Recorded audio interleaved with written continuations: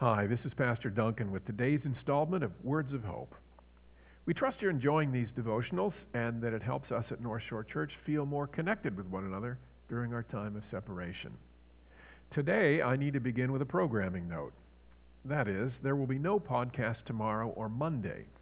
Sunday, as we did last week, we'll have another virtual North Shore Church service. And this week, we think we've got the technical bugs worked out. The plan is for the video to be posted onto YouTube by our normal service time of 10 a.m. You'll be receiving an email when it's posted.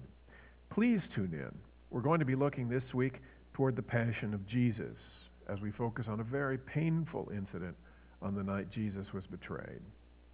Today, let's begin with prayer. Our Father and our God, we're just so grateful for you, for your goodness, and for your grace.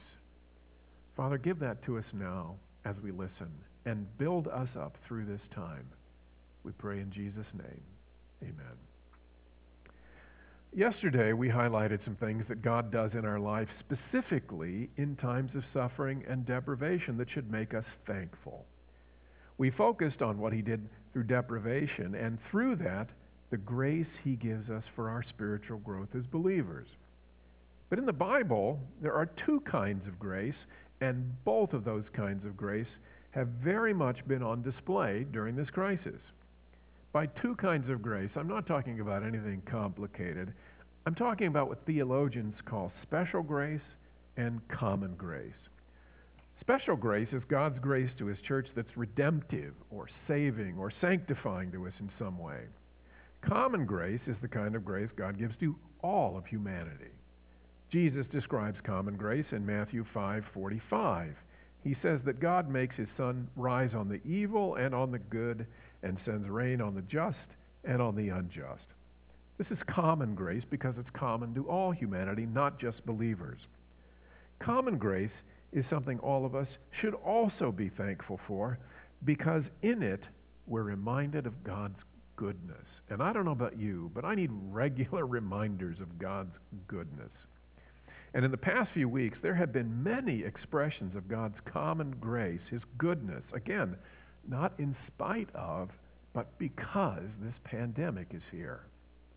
Before we talk about some of the expressions of that common grace to spur our gratitude, please know that these aren't cited with our head in the sand. And what I mean by that is, we all know that just as crises bring out the best in humanity at times, it also brings out the worst. And we see this again and again with hurricanes and tornadoes and things like this. In this crisis, the crimes committed that selfishly exploit this crisis for personal gain are not lost on us. However, there have been many indicators that God is at work, showing his grace to all people that would not have been seen if it weren't for this crisis. And that's a cause for thanksgiving in the midst of it. If all of us were to sit down together, as I wish we could, and discuss the common grace we've seen in this pandemic, all of us could throw out a half a dozen probably if we thought about it.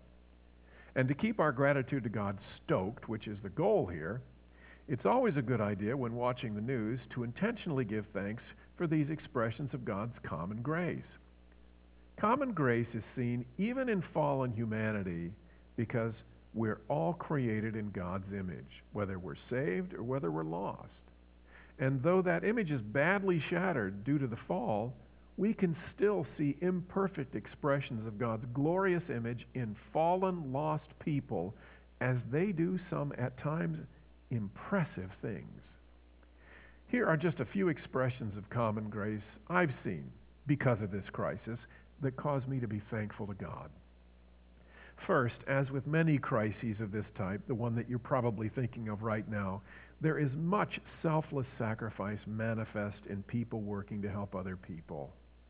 We can clearly see God's common grace manifest in that because people are making a real sacrifice for the good of others. And in that way, they're imaging God. Because of this crisis, we see this kind of expression of common grace in abundance. We see it in healthcare workers who work incredibly sacrificial hours, in many cases exposing themselves and their loved ones to the coronavirus. They're literally putting their lives on the line. That's God's common grace at work in them. And we can praise God for that because these people are, in the midst of this crisis, imaging Him and His sacrificial nature. We see it in government officials at all levels who've worked tirelessly and with very little sleep as they try to stay ahead of the pandemic. We see it even in some journalists who are working night and day to make sure that we get the latest news. This kind of sacrifice, though imperfect, and certainly it's not earning anyone salvation, they do in some way point us to God and the sacrifice that He made for us in Jesus. And we can be thankful for those pointers, those expressions of God's grace and goodness to us. Another expression of God's common grace is in the displays of uncharacteristic social unity across several fronts. You've doubtless noticed this too. Again, we admit that this unity has not been across the board, but it has been refreshing and gratitude-inducing to hear less of the division and vitriol that so often today characterizes public discourse. Whatever we think of the laws being passed by Congress, it makes me thankful to God to see a vote in the Senate yesterday of 96-0 on a piece of major and costly legislation, albeit in the midst of some serious political wrangling. When political compromise has all but vanished in America, this was a welcome exception. This is God's common grace, and it happened because of the virus. To hear members of differing political parties actually giving praise to one another, encouraging one another publicly, boy, what a stark departure that is from the kind of sharp-elbowed gotcha politics that so often dominates the airwaves today. Praise God for His grace in that. And again, it's here because of the virus. We see international unity among scientists who are readily sharing their information with each other in order to expedite treatments for this pandemic. We know that this is God's grace because of this crisis, because that kind of selfless cooperation is unfortunately not all that common in other times. A third expression of common grace for which we should be thankful to God is in the increased innovation across many fronts as humanity confronts this pandemic. God has designed into humanity tremendous creativity. And in times of crisis, when the need for speed necessarily eliminates some of the creativity squashing red tape, that creativity bubbles up and real progress can be made. We see this in the medical community as the urgency of this crisis has caused them to think outside the box in several areas, try things they normally wouldn't try, or at least not as quickly. Effective treatments for this virus are in the works, and they'll be implemented much more rapidly than in normal times. That's God's common grace because of the virus, and we should be thankful for that. A final expression of God's common grace we'll look at today, we see because of this crisis, mirrors something we saw yesterday. This is the absence makes the heart grow fonder dynamic. In this case, that relates to human relationships. We all know that God has made us social creatures. Whether we're extroverts or introverts, we need contact with people. And the present crisis has limited that as we practice this social distancing. God's common grace is seen that this forced separation has been a powerful reminder to us, churched and unchurched, of just how important our social contact with other people is to us. That will certainly have the effect, at least in the short term, of causing us to be a bit less inclined to take one another for granted. On the opposite side of this social scale are these families that have been forced to have much more intimate contact than normal, and God's grace is expressed through that as well. Now we have to be careful here. It has to be admitted that this is definitely a double-edged sword. This increased familial exposure can be a real trial, and we hurt for those families.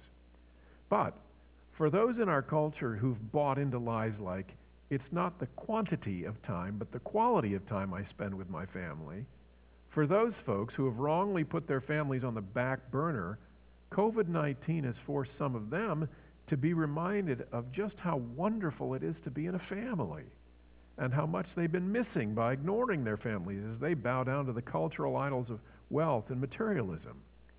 That kind of thing is God's common grace, and it's come because of this crisis. Those are just a few examples of God's common grace we see because of the crisis. And all of that should remind us that as you see news reports, be on the lookout for more of God's common grace. These are God sightings, and they bring us gratitude and thanksgiving. May God give all of us the grace to be looking for God and his grace, especially in this crisis, for his glory and our joy. Amen.